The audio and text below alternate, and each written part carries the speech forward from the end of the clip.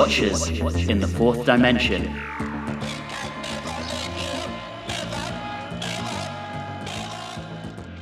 Somewhere on this planet there are 10,000 Daleks.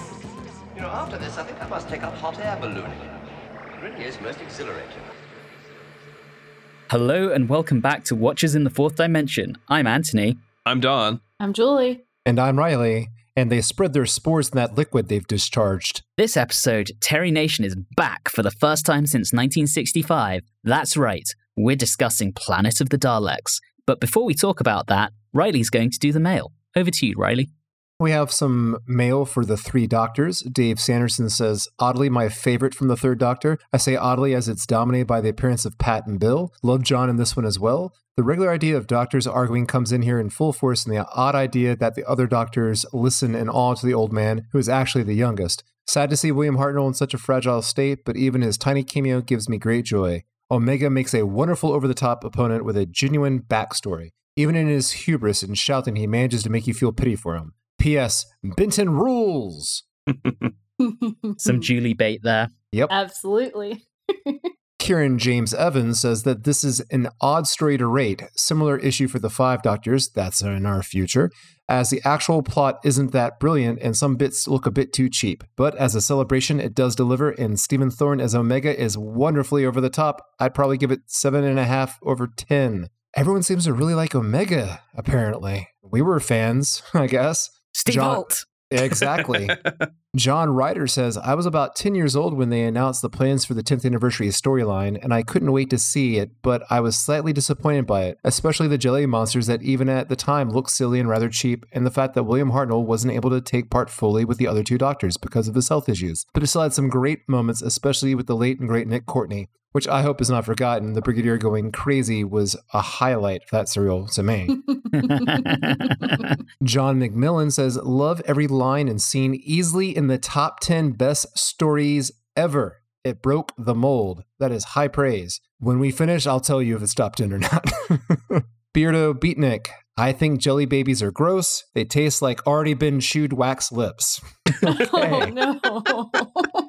Doctor Who 60s, 70s, 80s says, holy Moses, I absolutely adore the three doctors. The amazing chemistry between Pat and John, Stephen Thorne's, here it is again, gloriously over-the-top Omega, the marvelous twinkly score from Dudley Simpson, and last but not least, the Gel Guards. What a monster. 9 dark sides of my mind out of 10. I like that rating. And Alex Kefsoglu, whose name I've tried to pronounce twice now, says, great podcast as always, guys. Love this story. I live in Cromer. It's a small town stuck on the east of England, a million miles away from anywhere, and the mention of it in Doctor Who was ridiculously exciting to 10-year-old me when I first saw this story, and it still is today.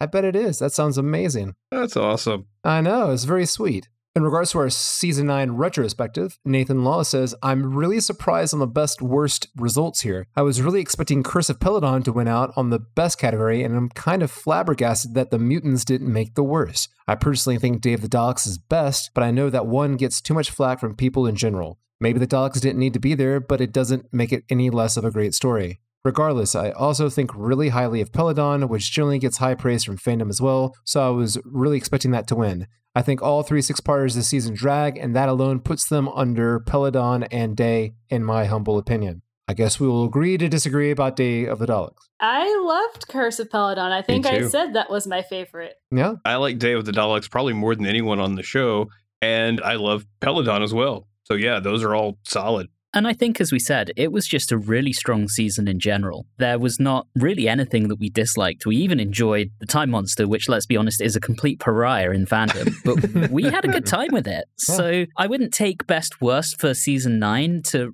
really mean much with us. Yeah, it doesn't necessarily mean good or bad. It just means what did you like out of a good season throughout. And Billabon on The Time Monster says, as always, I love your rating system. Thank you. We work on that very hard. And also, Julie, I loved your serial summary. Once again, another plaudit for Julie. Wonderful, wonderful. Everyone loves me, guys. I'm the favorite.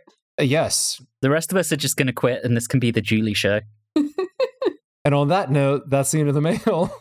Anthony, back to you. Over to you, Julie. No, I'm just kidding. Thank you, Riley. As a reminder, we love getting your feedback, thoughts, comments, and questions. And as you've just heard, we do try and read them out on the show. So please do get in touch. You can contact us through Facebook, Instagram, and Twitter at Watchers4D, or you can email us at watchers4d@gmail.com. Anyway, back to Planet of the Daleks and onto our behind-the-scenes segment. This serial is very much like the last one, Frontier in Space, as they were originally conceived together as a 12-part story until just about everyone involved except Barry Letts said, "Don't do it, guys." As we mentioned last time, the production team instead decided to develop 2 interconnected 6-part stories, and each one would feature one of the Doctor's 2 most popular enemies. The first would feature the Master, and the second would feature the Daleks. As Terry Nation had negotiated first refusal on writing any future Dalek serials, he was approached for permission to use the Daleks by script editor Terrence Dicks, and since this coincided with a lull in his other work, he opted to exercise his option to write this. He was commissioned to write it under the initial title of Return of the Daleks. This later became Planet of the Daleks, and then Destination Daleks. Bet you guys weren't expecting that. Interestingly, Nation was unaware that the series had done away with individual episode titles way back in 1966 because he hadn't watched it since then, apparently, and gave each episode its own title in his initial draft. I want to know what those titles are. Me too. I could have sworn I saw that somewhere. If you find it, Don, let us know. Okay. I'm guessing that each episode ends with "of the Daleks." And in an amazing act of pettiness, Nation introduced a Dalek Supreme in the final episode as he was unhappy with David Whittaker's introduction of the Dalek Emperor in Season 4's The Evil of the Daleks. Unlike previous Dalek leaders, which had been mostly depicted in an all-black colour scheme, the Dalek Supreme was described in Nation scripts as sporting a black and gold livery. In the director's seat, we have the return of David Maloney, who we have previously seen directing 3 serials in Season 6, being The Mind Robber, The Crotons, and The War Games, so pretty strong track record there. One of the first challenges that he had to contend with was that he initially only had the 3 Daleks previously used in Day of the Daleks to work with. The Gold Dalek was repainted in grey livery to match its 2 brethren. 7 additional Daleks were also constructed for the serial by Westbury Design, but these were found to be of an inferior quality as they were predominantly made from wood rather than from fiberglass like the traditional Daleks. With that in mind, these so-called goon Daleks, that's apparently what they called them, were kept in the background as much as possible. With only 3 high-quality Daleks available, some changes had to be made to accommodate this in the scripts. In episodes 5 and 6, the original intent was to have both Rebek and Codal masquerading as Daleks, but instead Codal had to be hidden in Spiridon furs. For the Dalek Supreme, the production team ended up requesting that Terry Nation loan them the refurbished casing that he had been given by Aru Pictures following the completion of the Daleks Invasion Earth 2150 AD film. This Dalek was given a new paint job and a torch was incorporated into its eye stalk. Just before location filming started, the serial's title reverted back to Planet of the Daleks as producer Barry Letts felt that Destination Daleks lacked a sense of intrigue. And then, additionally, while we're talking about David Maloney, the first block of filming also included remounts for the ending of Frontier in Space, so he handled those as well. Joining him on the creative side, Dudders once again returns to provide incidental music. John Hurst makes his first contribution to the show as designer. He's also known for work on Doomwatch, Z-Cars, and Top of the Pops, and he will return to the show to design Season 21's The Caves of Androzani. And finally, as costumer, we have Hazel Pethig, making her only contribution to the show. She also handled costumes for the 2 Ronnies, Monty Python's Flying Circus, Monty Python and the Holy Grail, Life of Brian, A Fish Called Wanda, and Blackadder Back and Forth. With those credits, she obviously endeared herself to John Cleese at some point. The serial itself was broadcast between the 7th of April and the 12th of May 1973. Notably, the first episode reached 9th place in the UK viewing charts, marking the first time that the show broke into the top 10 since the final episode of The Chase way back in 1965. So with that, we'll move into our short summary, which I believe is with Julie this time. Julie, over to you. So this is Terry Nation. What do we get? We get lots of exposition, lots of Dalek dialogue, a jungle, a Thal companion romance, and a thwarted Dalek invasion. That's it. That's the story. Succinct. And completely accurate. Yep. KTEL Records presents Terry Nation's Greatest Hits. Yep.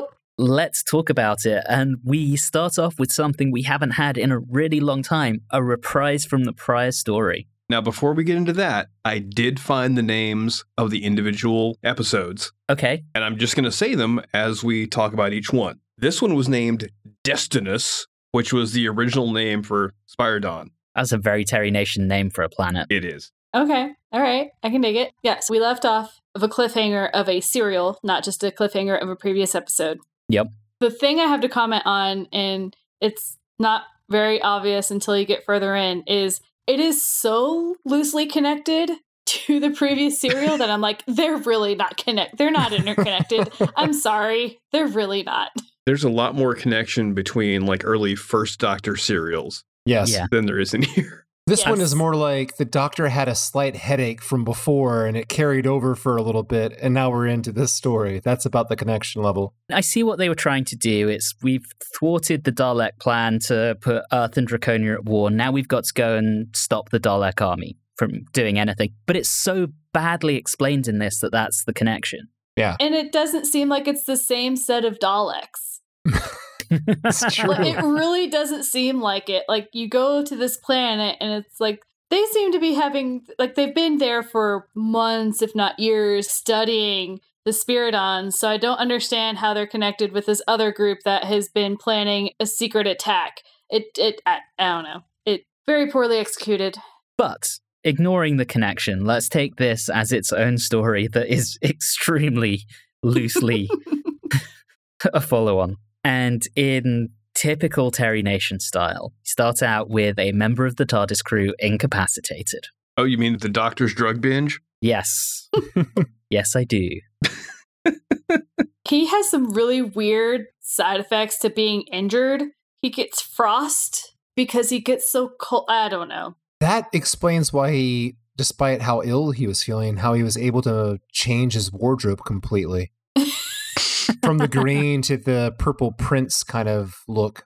I love the Purple Prince kind Yeah, of the look. purple does look good. And why he's now keeping gloves on the entire time? Interesting choice, but I like it. Yeah, it's weird. It's weird. That's it. I feel like if we're bringing that up, we should talk about Joe's top. It kind of looks like a suit jacket lost a fight with a piece of luggage.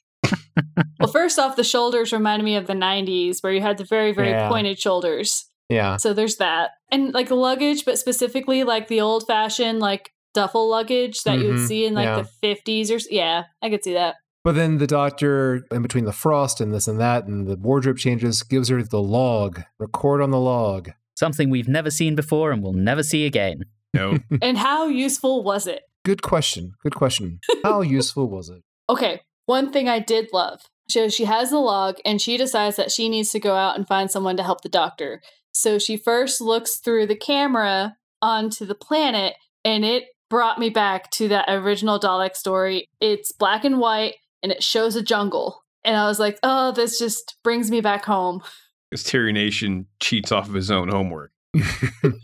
And that's okay, because I'm completely with Julie with this. There's some silly stuff in this serial, but at the same time, it took me back. Yeah. It was very nostalgic, and I was okay with that. And that just continues, right? So as soon as Joe goes out, it's not just a jungle, but a jungle with hostile vegetation, which Nope. also takes us back to Dalek's master plan. I have to say this. Literally, this is by far the most disgusting Doctor Who serial we have seen. All manner of gross colors, nauseating textures. It's like a parade of multicolored or beige piles of gloop and mucus everywhere.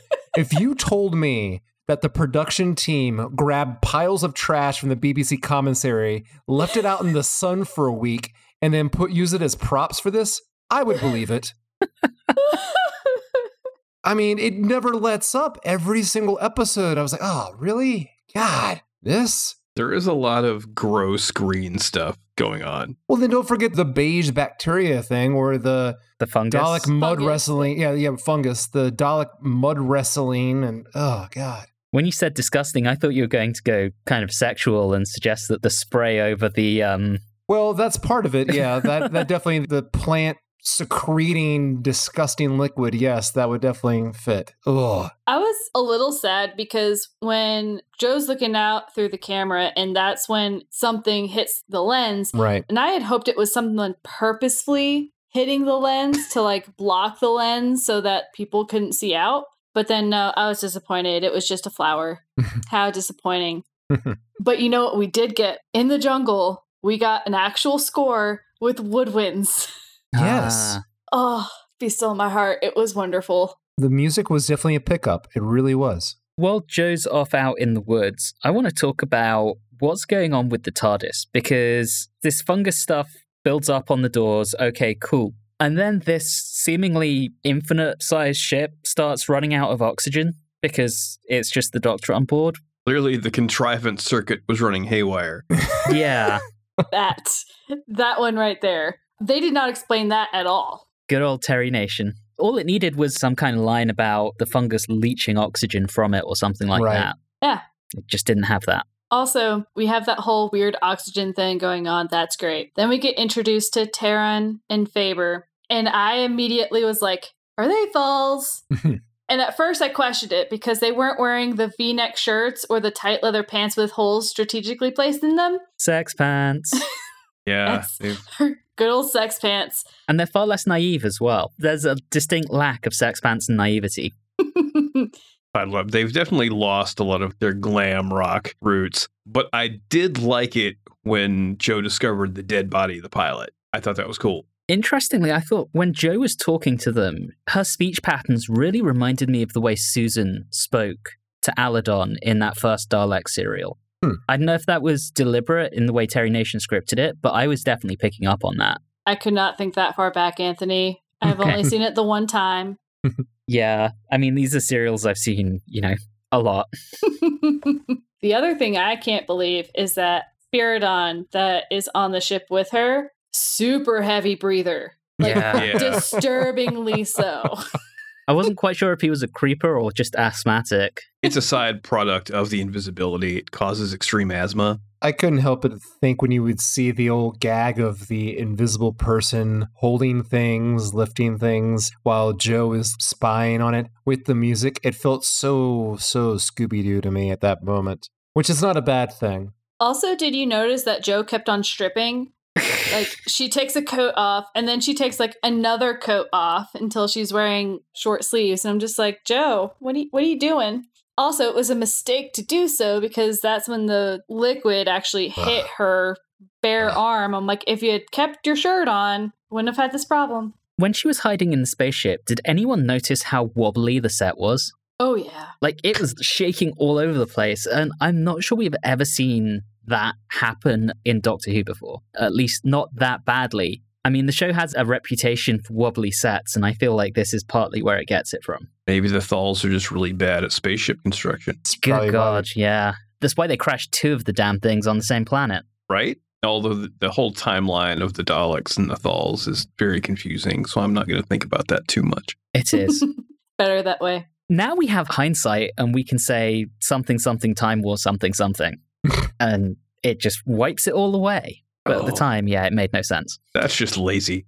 It is, but it works. So anyway, Invisible Dalek. Before we get onto that, when the Doctor meets the Thals, I really, really love how his first adventure on Skaro has now passed into legend, and we get references to Ian Barbara and Susan. That warmed my heart. Agreed. I like the references. I think it was a little too easy to say it's a legend, and they had to bring it up somehow. In that scene, or I think it's later on, Faber has a line that really just kind of confused me for a little bit. When describing the planet to the Doctor, he says, vegetation that's more like animal life than plant. Creatures hostile to everything, including themselves.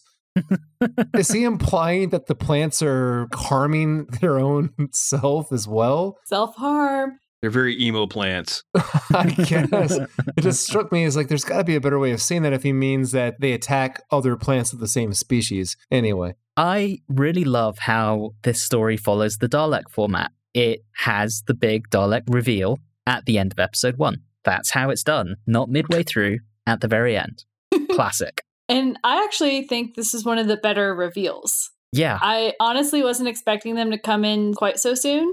And it was, invisible and then not. Oh, okay. Episode 2. Episode 2 with no reprise at all. Just straight into it. Suck it, Frontier in Space.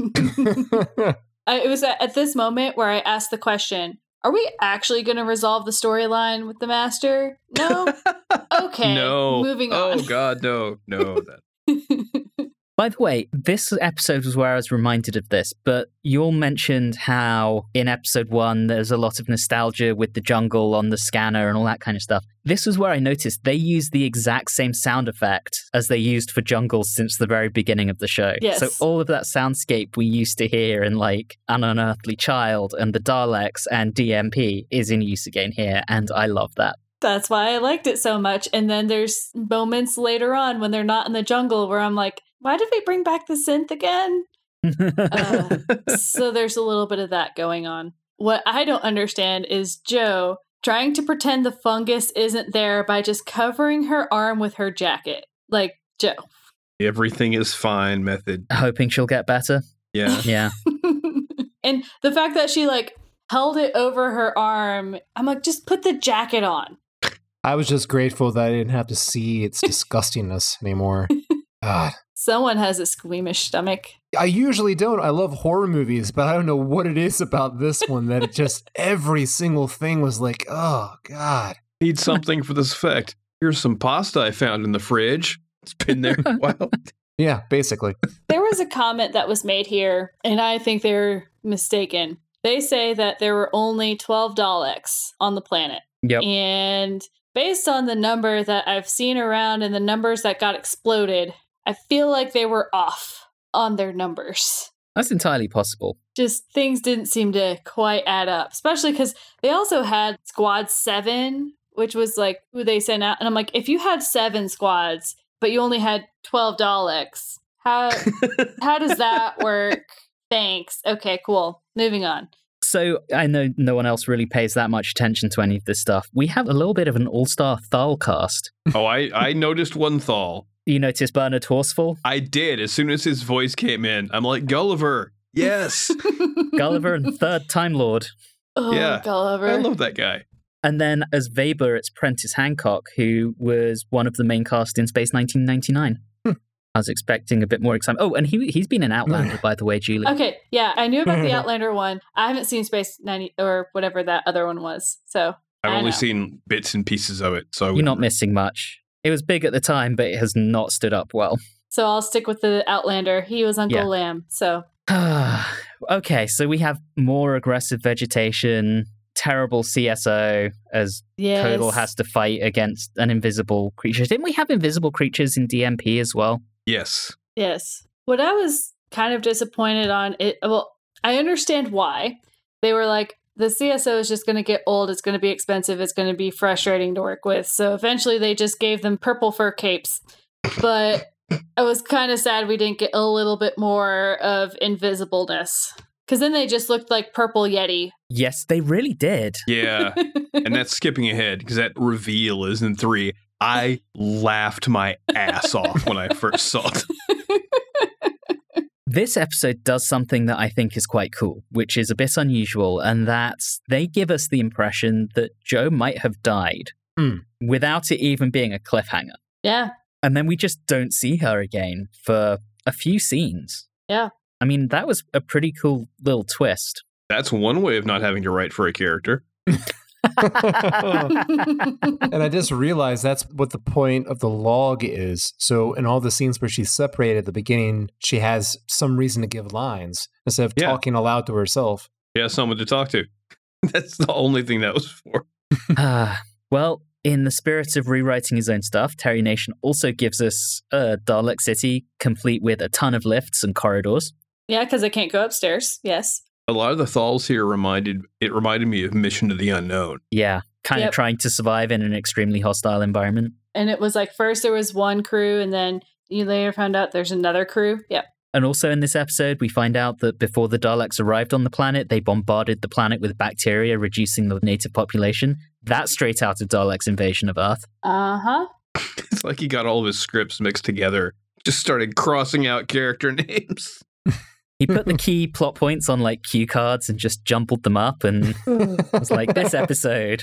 Hey, you know what I was excited about? We got another woman on the show. Oh, yeah. Rebecca. Yay. Heck, yay. Oh, by the way, I am totally failing in my job. The name of episode 2 was going to be Mission Survival. Okay. Okay, yeah. That fits. Keep me honest on this, guys. Okay. Come on. Well, we're going to get to episode 3 real quick. Oh, Yep. Oh, the other flashback. Joe is cured by a native of the planet with his native medicine. Mm-hmm. Yep. But you know, it'd be useful to carry some of that medicine around because those flowers are everywhere. Yep. Before we move on to episode 3, I think we need to discuss the personality of our Thal characters a little bit more, particularly Weber. Angry Weber. How an annoying prick that he is. oh, yeah. Oh, you mean the classic, hey, everyone's going to accept the outsiders and there's going to be the one who's angry at the world and also Right. the one who wants to do nothing but just be violent? Yes. Yes, that one. That guy. Oy. I think that concludes the discussion. Yeah, I think everyone else had some complexity. I just feel like, as you were kind of alluding to, that his character was there needlessly just to provide conflict within the group. Oy, not a fan. Yeah. They could have made him a little bit more nuanced. I think they did a little bit in like episode 5 or 6, a tiny bit, but not enough. Definitely Wait. not enough. Hang on. Which one got killed? Was that Marat and not Weber? I thought Weber got Well, killed. Weber gets killed. Yeah, Yeah. later. Eventually, but like it takes. Yeah. Yeah, He's it's in angry episode up 4. until that point. And then Marat becomes the angry one. Like, anyway. It's an honorary title amongst Thals. Somebody must be the angry one. They all look the same. Wait, Yeah. wasn't that the blonde one? Oy. Yeah. Very quickly, once we actually see a scene with lots of Daleks, I noticed there was one scene where just to talk about the goon Daleks, there was a scene with 8 Daleks in and 6 of them just don't move at all. There's no like wiggling of the eye stalks, and the eye stalks aren't even pointing out straight. Some of them are just pointing upwards, and it just looked terrible. I like the downward pointing eye stalks. They just make the Dalek look sad. I mean, again, people were not happy with that. So, you know, it is what it is. Hey, we find out they have an army. Yeah, Rebecca comes in and she says there are 10,000 Daleks on the planet. And that's our cliffhanger into episode 3, which, Don, was originally entitled Pursued. Pursued. Oh, that's it? Pursued. That's Oh, it. wow. That's Just it. pursued. Snappy. Okay. Yeah. All right. Not as good for, you know, a metal band or a title of a metal song, but It might be the instrumental. yeah, it would be a good instrumental song. You're right. So, one thing I want to point out about this episode, and I don't know if it was obvious to anyone, but this was recolored by hand. Oh, wow. I I did noticed it see looked a little that. different. I looked online and I saw something and it looked like this one had been like recovered somehow. Yeah, they tried their like automatic color recovery process and it didn't quite come out perfect. So they had someone else come in and fix the remaining pieces. So Wow. when I first saw this one, it was in black and white and it looked a lot better in black and white, candidly. I have a question, and I don't know that any of us are like experts in science or specific things, but an ice core, can that actually work?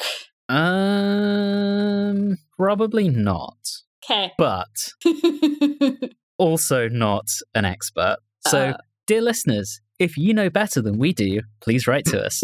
Educate us. We'd love to hear from you. It's not water ice I know. because it's ice, yet it's liquid. So I don't know. Also disgusting. I was like, I bet Riley found it disgusting. And I mean, this is all part of course, the natural occurrence of a ice volcano. Yes. Apparently, Terry Nation had become fascinated with the concept of allotropes. Oh. Yeah, which I don't know how like scientifically feasible any of this is, but it sounded good to him, so it's what we got. But therefore, we got liquid cold magma. Yay. And you know, volcanoes, that's another Nation trope. We had one of those in DMP. And another thing to consider is we have the very important set of explosives that get introduced in this episode. Yes. That they just Very carry important. around with little handles because that's super convenient. And yeah, that makes sense. They looked almost like 2 red Solo cups with a convenient carry handle. Yes, pretty much. Honestly, I don't have a lot to say on this episode. It's very much, again, exposition heavy, Terry Nation loving middle episode. Talking of Nation tropes, because I think all this really is just a series of rearranged Terry Nation tropes. We have the Doctor and I think it's Kodal in the Dalek City. They disable a Dalek, just like they did with Mud in the Daleks, and it goes thud into the wall, which I loved. I mean, is there anything particularly original in this plot? I don't think there is. Not especially. No. Okay. When you said we have the Dalek City, I was really waiting for Riley to go, which is disgusting. But Don't worry, I have so many of those saved up. I'm not short on those things in this serial at all. Once the Doctor and Kodal escape from their cell, why is there a coat hanger outside of it? Why do the Daleks have a coat hanger?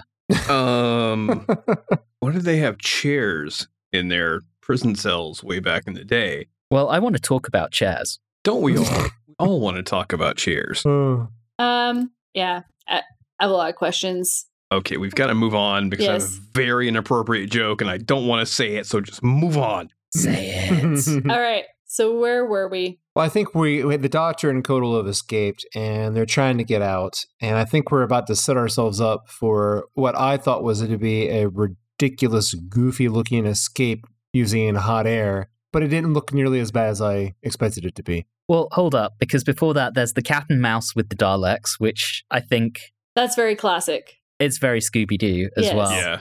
And then you have the Thals trudging through the ice volcano, trying to get out before the whole damn thing erupts, and we get mere seconds of tension. And as they get out, some of the Daleks get iced. Oh, Jo in the control center. Where she just presses buttons. Yeah, randomly.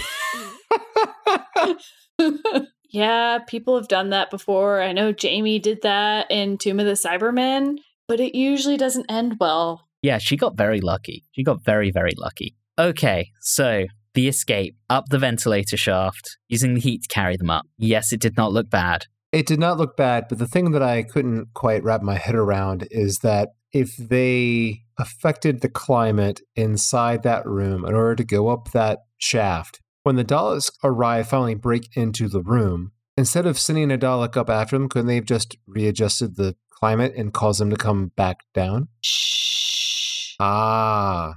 For that matter, well, actually wait, because at this point, it's not working. Yeah. Yeah. Right. We don't get that until we go into episode 4, Escape or Die. Ooh. That's how you do a segue, kids. And that's a metal band name. All right. Before we get to this whole hot air balloon thingy that happens, I'm going to let the listeners know a thing that happened to me, which was I went from episode 3 to episode 6 because my app on my television just decided to cut out episodes 4 and 5. So I got really confused because I was like, what happened with the parachute thing? And all of a sudden this other thing is happening and Jo and this other what? I don't understand. And it literally took me like 20 minutes to figure out what was going on. So don't have that happen to you guys. And by then, episode 6 was over. Yes. And you did go back and watch episodes 4 and 5, right? I did go back and watch them, Okay. but I went into episode 4 and 5 knowing what was going to happen in episode 6. You probably didn't miss much. You could have, again, drawn little random Terry Nation plot points out of a hat and had a perfectly coherent story. That's actually kind of relevant to how episode 4 begins, where the cliffhanger has no bearing on anything. Like, oh no, it's working, it's fine. Classic. So no tension there at all. But they get an anti-grav disc to come up at them from below, which, again, feels very much like Ian in the Daleks, when he's in the Dalek and trying to get into the elevator to get up. That's going to be later. Oh yeah, they do it again. They do that again. That's later. But also, if our heroic crew had just shut up, the Daleks wouldn't have known they were up there. That's true. Yeah. Just saying. And we get like sidebars every once in a while of Jo, and Jo gets herself knocked out because Jo. Yeah, and then when she comes round, she has 0 concussion despite the size of that rock. Probably because it's actually polystyrene and not really a rock. Hell? We have, again, seconds of tension when the balloon parachute thing gives way. Don, is one of the episode titles left called Seconds of Tension? It should be. It's not, but it should be. There's no slow build. There's nothing like think back to that first Dalek story when the Thals are coming into the Dalek city and the Daleks are hiding and the music is building and building and building and it's so tense, and there is just nothing like that here. It's so disappointing from that perspective. But you know what you do get? You get this adorable reunion between the Doctor and Jo, and it was wonderful. I really love because how they did both that. thought the other was dead. Yes. It's funny, though, because the Doctor almost starts arguing with Jo that, no, you're dead. You blew up. I saw it. Well, I'm here. No, you're wrong. It's funny because, I mean, usually Jo is the first person to tell you she's dead. And then you find out there's a troubled romance between two of the Thals. Oh my God. That I swear to you. Oh my God. And it gets worse. It gets worse. So it's Taryn and Rebecca. And Taryn's entire mentality is, damn you, woman, for making me fall in love with you. Now the whole mission can be disrupted. Like, really? We're going to do that? And then what's so funny is not moments later, we have a scene of Jo showing a Thal how to do a handshake. And I write down in my notes, I swear to you, I write down like, oh no, just another annoying woman that's going to make a man fall in love with her. And then therefore, put the whole mission at risk. Like, and of course, it comes true. Oh, except Jo wasn't really a part of that romance. That was very one-sided. Which is why was she even like giving that any consideration? Just like, wow. We had exactly the same thing in the Daleks with one of the Thals and Barbara. Yeah. Right. Mm-hmm. Yep. I mean, these Thals fall in love real fucking easy. Or Terry Nation likes to, as we said before, reuse his own work. You know what I'm really sad about? Is you have Jo going to comfort Rebecca, but then we don't get to hear that conversation. We have to listen to the man's conversation. I was like, damn it. Yeah.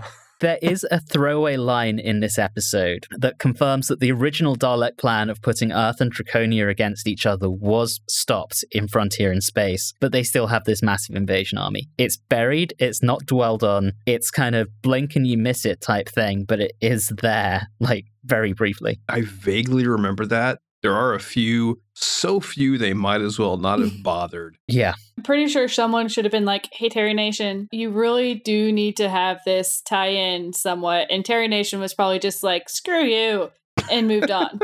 I mean, that's Terrence Dix's job. Like, Terrence, what were you doing? Mate, get it together. Kind of has a whole Poochie return to his home planet kind of feel. All right. They then go to this plane of stones. Who else was like very disappointed in this plane of stones? The studio backdrop of polystyrene. I like the idea. I love liked the idea. the look. I mean, I wish they had more money to make it look better. I think the idea is there. Yeah, I mean, we get that, and then it's accompanied by various creatures, including this giant unseen flying thing, which, by the way, despite its apparent size, no one can see. How convenient. I thought that was going to be something, but nope. And then the lights for eyes. I'm okay with the lights for eyes. I know it's a shtick, but I don't know. I thought it was fun. I think they could have maybe done a better job other than literally make it in like a flashlight shining through something, through some glass, but I like it. I didn't mind the eyes. I wish they could have added some shadow with the eyes. Yeah, that would have been nice. But I was just disappointed in I was just expecting, and again, I know that they have limited budget and everything, but just like a small little 8-foot circle of stone didn't do it for me for a plane of stones. Just saying. It's not a plane. And it's on this plane of stones that Vapor, once again, becomes an annoying shit. And fight.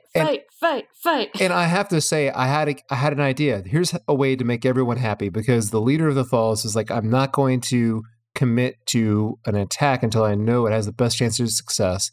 This is what he needs to do. It's brilliant. Tell Weber, like, oh yeah, we're totally going to do the attack. You should go ahead and, make that charge right now. Use him as a diversion.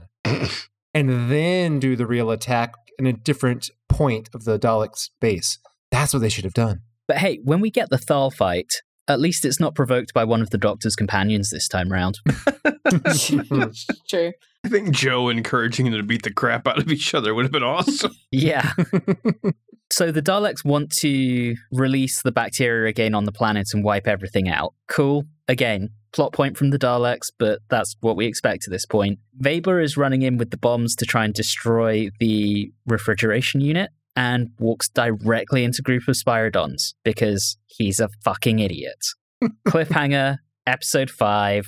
Don, what was this one originally called? The Day Before Eternity. Oh, there you go. I like that title. That's a good one. Very good title. Hello, London. We are the Day Before Eternity.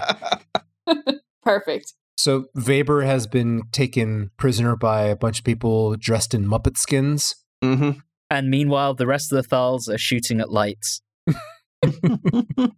And this is where we get a bit of that mix between synth and melody, where I wish there was more melody than synth, but all right, it's fine. Plot-wise, Taran and Kodal trying to sneak in, right? So they get some Spyrodon furs, and then Kodal commits the most amateur mistake possible, talking to the wrong one. And Taran has to come in and rescue him. What an idiot. Once again, pretty sure that's a Scooby-Doo bit right there. Almost positive. I love / hate those Spyrodon coat things. You don't want one, Don? Maybe. It certainly would be the easiest Dragon Con costume ever. But would it work given the Atlanta heat in September? Oh no, I would die. I would literally die. It would be, look, a Spyrodon corpse. That's Well, you would have to do what the Spyrodons do and basically be naked underneath it. Yes. Because that's clearly what they are, since there's nothing under them. And we know that their garments aren't invisible because of the cloaks. So they're all just running around naked. Yep. Cool. That all happens. Another Thal gets killed because let's just kill all the Thals. And at this point, can we really tell them apart? It was Weber that gets killed here, though. Oh, Weber. Oh, Yes. that one I was really happy about. Yeah, he Yeah. agrees to take the Daleks to the others and then decides he's going to try and run. Right. Like, not even trying to wait for an opportunity. Just try to go. So then they get back and then they make this like bizarre plan and they're going to split up. And Jo does not help with this whole budding romance thing where she's like, oh, I'll go with him. She is painfully unaware that she is unintentionally leading him on. Here. Gosh. And then she was painfully uninterested later on. And like they hold hand, like they're holding hands the entire time. And I'm just like, Jo. She does look like she's about to pass out from running more than she's used to, so he is basically dragging her. But yeah, point taken. This does take us to our one bit of location work for the story, so quarry, guys. And that's for the ice pools, which are the same quarry as we had in Frontier in Space, by the way. Convenient. I know. So I have a question. They legitimately were just doing that to get a casing of one of the Daleks so that they could use one of those to get in, where they had already had 2 Spyrodon coats that they could have used instead. I don't see the necessity for the Dalek. Also, at this point, the Daleks have been ordered to take no prisoners and just exterminate everyone. So it's also for self-preservation. It's a kill or be killed situation. Also, it's a Terry Nation trope. And they didn't have to lead them to the other group. They could have evaded or anything else. I think they just had a plan to get rid of the danger by doing this. I agree, though. I'm trying to headcanon it and... No. Yeah, no. I can only go so far. Let's blame the Time War and move on. Yeah. But hey, they were nice enough to not show the insides. That's the only mercy of disgustiness in this entire serial.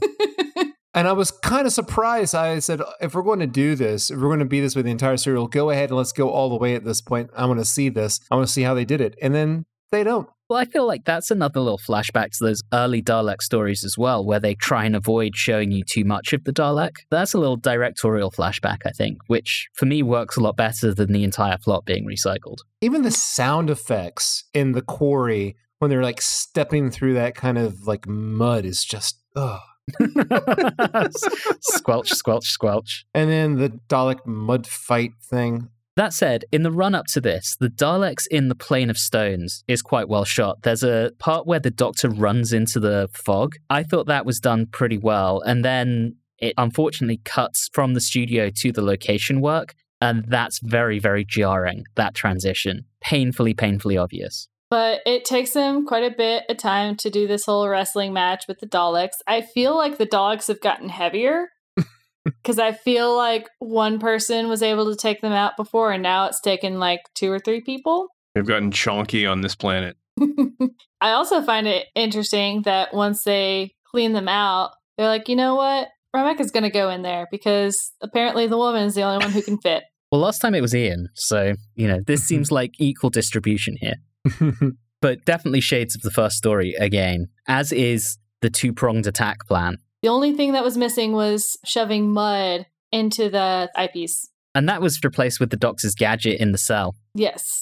Yeah. All right, let's talk about Wester, because this is where he sadly sacrifices himself, releases the bacteria in the lab. Yeah. Yes, that was gross. The 2-week-old tuna salad. He let it escape. And then we finally get to see a Spiridon. Yeah, he's finally allowed an identity once he's, sacrificed himself for the greater good. You're like, oh my God, it's some guy. Wow.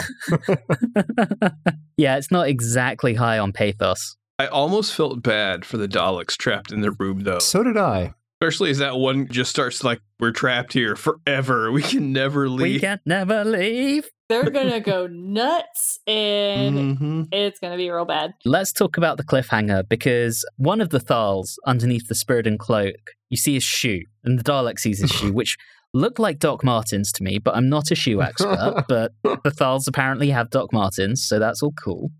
And Dalek sees it, emergency, emergency, and that's our cliffhanger. And now we get into episode 6, and what I had thought was episode 4 now makes a lot more sense as episode 6.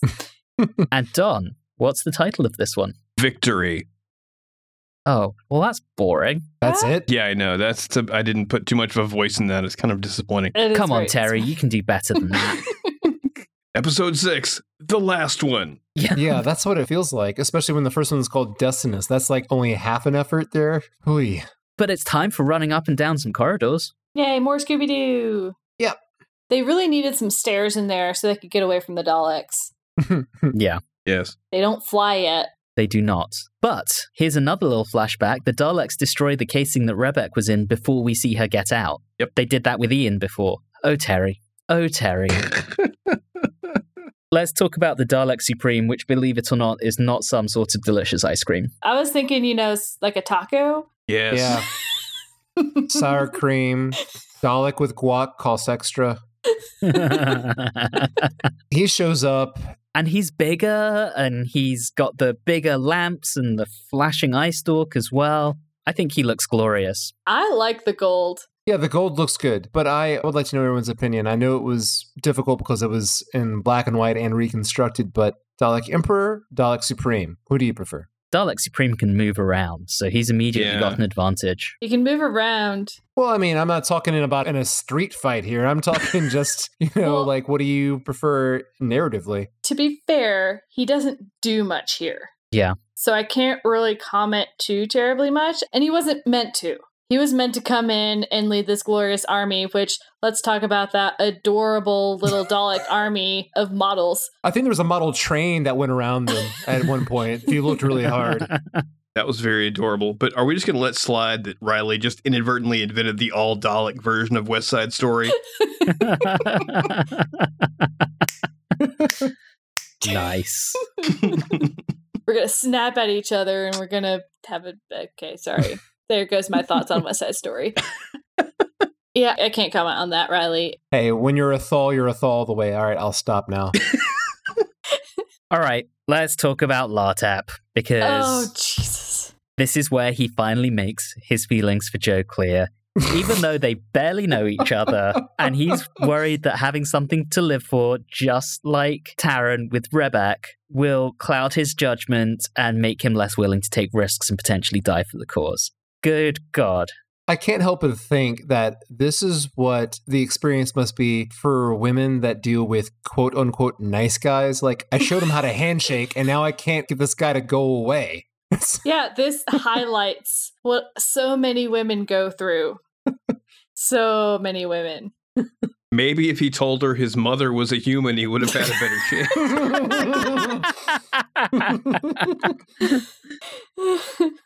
Oh, boy. So, to be fair, and it gets closer to the end, so I don't want to completely spoil it, but he handles it better than most other guys would. Right. Because she says That's true. no at the end, and he's like, okay, and he leaves. Like, that is not what most women go through. Most women go through the, oh, you're still stalking me, and it's 6 months later. Yeah. Yeah. Thanks. So on the scale of rejections, not stalked, bonus, but Yes. equally doesn't get a pantsuit out of it this time. So That's true. Yeah. But what if in the next episode we see him in the background of certain shots, like peering in windows? And if not, can someone add that in, just as a favor to Hey, me? can you be like the guy from The Faceless Ones? yes. The airport creeper. Nice. I sent you a picture of my thaw. Please reply. Oh boy. Okay, back to the episode. So this Dalek army, they can now maintain invisibility for up to 2 work cycles. The Dalek Supreme orders them unfrozen because we've got to ratchet up the tension because it's been sorely lacking in so many places in this story up to this point. Yep. And then he destroys the lead Dalek for its failure to stop the Doctor and friends, which is pretty brutal. That'll teach him. Yeah. I actually love the model Dalek army. I love Yeah. it. Oh, me too. I think it's so fun. Like, think of all these little kids at home with their toy Daleks. They're now seeing them on screen. I'm like, oh my Oh. God. That's actually a really good point. They yeah. could recreate that entire scene. Yeah, Yeah. Wow. exactly. Yeah. No, that would be so much fun. Get a tiny little Dalek army and you get a giant bucket of water and you're like, yeah. Take him out. This also gives a little bit of padding because it's the scene where the sleepy Dalek accidentally knocks the bomb down into their little pit and the Doctor has to go among them to go and rescue it. And the timing mechanism is broken, which has absolutely bugger all relevance to the plot in the end. Yep. Aside from making us think briefly that someone will probably have to sacrifice themselves. Spoiler, they don't. It might take me 2 minutes to fix it. Yeah. Okay. Why didn't you just do it? You could have had it done by the time you said that. Come on, buddy. And Joe and Lartep show up and just waste one of the bombs by just lobbing it at some Daleks. The one with the good timing mechanism at that. These bombs seem to have very variable amounts of power because that was like a hand grenade. And then the other one causes a volcanic eruption. Yeah. An ice volcanic eruption, of course. All right, so the Daleks get covered in molten ice and they have to abandon their plan. We have a bit that I really enjoyed, though I felt like it was kind of thrown in at the last minute. We have the Doctor's "Don't Glamorize War" monologue, I like Yeah. that. which is Yeah. nice, is a good point, but would have been better? Maybe give that a bit of a setup in episode 1, in episode 3, maybe. Just prepare us for that as what our big meaning is, and then bring it home at the end. Don't just throw it in like it's just kind of like, And the other frustrating thing about it is they weren't technically really like warriors. They were on like a scout mission, seeing Yeah. like what was going on and all this other stuff. So it was one of those things where I'm like, most of them were not, they weren't soldiers. it was just Weber that was the one that was all violent and Gung-ho. gung-ho. Yeah, everyone else was very patient. And they've done something interesting with the Doctor in this story, in that the third Doctor is very much a man of action for the majority of his tenure. And in this story, he kind of takes a backseat and just occasionally dishes out sage advice about the meaning of courage and not glamorizing war. It's because it's Terry Nation writing for him. Yeah. Yeah. One of the critics, I think it was probably Sandiford, just takes this as this story is just easy for the Doctor. This is an easy problem for him, so he just takes a backseat and guides everyone else, which I thought was amusing, but I don't see that. I just think Terry Nation didn't know how to write the third Doctor and had no interest in learning how to write the third Doctor.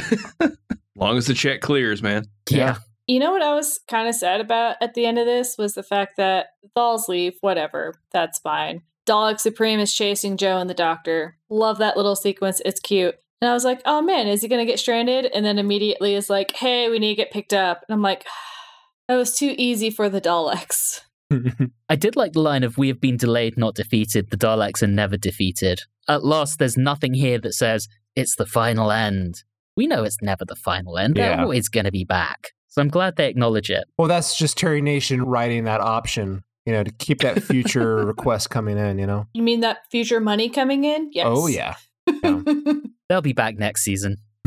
Okay, once they get into the TARDIS, Joe was a little melancholy about turning down Lartep, which I thought was sweet. Sweet, but makes no sense. Yeah. I think she just felt a little bad for him. She knows she made the right decision. See, my headcanon here is that because she then leads in with the I want to go home, I'm thinking she is of the idea of like, I would like to have someone in my life, not Latep, someone that's back home on Earth. Let's go back home. That's what I'm thinking. Well, what I found interesting is it seemed like this was some sort of like hint that, you know, she was almost like, and I know you can't avoid spoilers. And I'm just like, I'm interested as to why they had her stay on for one more serial when she could have just left with Latep, which they would have done with a Susan or Vicky. I find that interesting. Do you already know how she leaves? No, I don't. All right, so we'll keep our mouths shut on that for next time. I do. Yeah, you've seen it before, Riley. I don't know. That just makes me imagine the third Doctor actually going back to UNIT without her and just casually trying to explain to the brig, oh, she's on a planet called Skaro. It's been destroyed, full of Daleks. Don't worry about It's it. fine.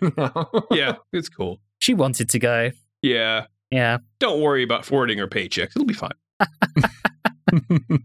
All right, that takes us to the end of the story. So let's go ahead and rate this. And so we will start with Don this time round. I think my feelings on this are kind of obvious in that I liked it, but I liked it because it's a mishmash of every other thing Terry Nation has written for the series. You've got all the little tropes, just certain things that happen. And you're like, oh, hey, I remember that happened. And it filled me with kind of a nostalgic feeling. On the other hand, it's padded. It's occasionally disgusting, which amused me, but bothered Riley, but it's still enjoyable. So I'm going to give it slightly above middling 6.5 chunky Daleks out of 10. Okay, Julie, you're up next. It's a tough one because, as we've talked about, it's a lot of greatest hits and it's very nostalgic, but it's very padded and there's some issues with it and it's kind of slow, a little bit meandering, and doesn't tie in with the previous serial whatsoever. So it's hard for me to like love this one, but it's still pretty solid. So I'm going to give it 7 infatuated Thals out of 10. All right, Riley. I think I have Dalek fatigue because I feel like when they are used, they are bringing nothing new or interesting to the show at this point. I mean, you can't change them too much because the Daleks are the Daleks, but is what they're contributing really that great at this point? The Master was used a lot on the show, and he was a static character. He wasn't really changed much, but he had tons of, and you know what I'm going to say here, charisma. The Daleks, not so much. I still enjoyed this serial. I would have enjoyed it more if it was some other villain in it that brings something new to the table, because we have that patented Terry Nation story backbone outline there that he gets paid for. The sets were great. Pace, I thought, was decent. It was a fun little adventure. It felt too standard, too safe. So I'm going to go middle of the road on this one. I give it 7 disgusting piles of beige slop out of 10. And that brings it back to me. And I feel like I've complained a lot this podcast episode about this serial and about Terry Nation's repetition of prior plot points. That being said, I did actually really enjoy this. I thought it was fun. I think that, as Don said, those recurring plot points bring those kind of warm, fuzzy, nostalgic feelings. Was it perfect? Absolutely not. But I still really enjoyed watching it, and I feel like over the course of our discussion, I might have been a little unfair in how much I've criticized it. I do think that Latep falling for Joe was very poorly handled, but aside from that, I actually don't have much to complain about. I think I'm on the same page as Julie and Riley, and I'm going to give this 7 out of 10 Terry Nation tropes. You know, I think you guys convinced me. Just bump mine up to a 7. Okay.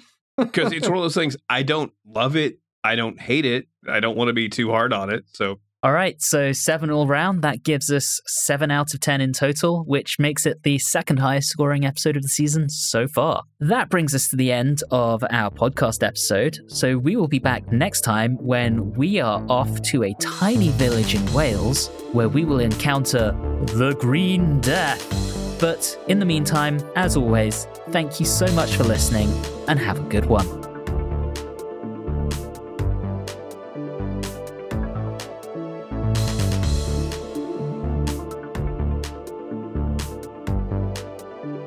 You have been listening to Watchers in the Fourth Dimension with Don Smith, Riley Schreck, Julie Philippek, and myself, Anthony Williams. This episode, Terry Nation's Greatest Hits, was recorded on Wednesday the 16th of March 2022. If this is your first time listening into the show, all of our previous episodes are available wherever you like to get your podcasts. You can interact with us on Facebook, Instagram, and Twitter at Watchers4D, and you can also email us at watchers4d@gmail.com. If you're enjoying the show, please do subscribe and consider leaving us a review or rating on your favourite podcasting app. All of those things really do help the show. And always remember, if you created the Daleks, you too could get away with relentlessly plagiarising yourself.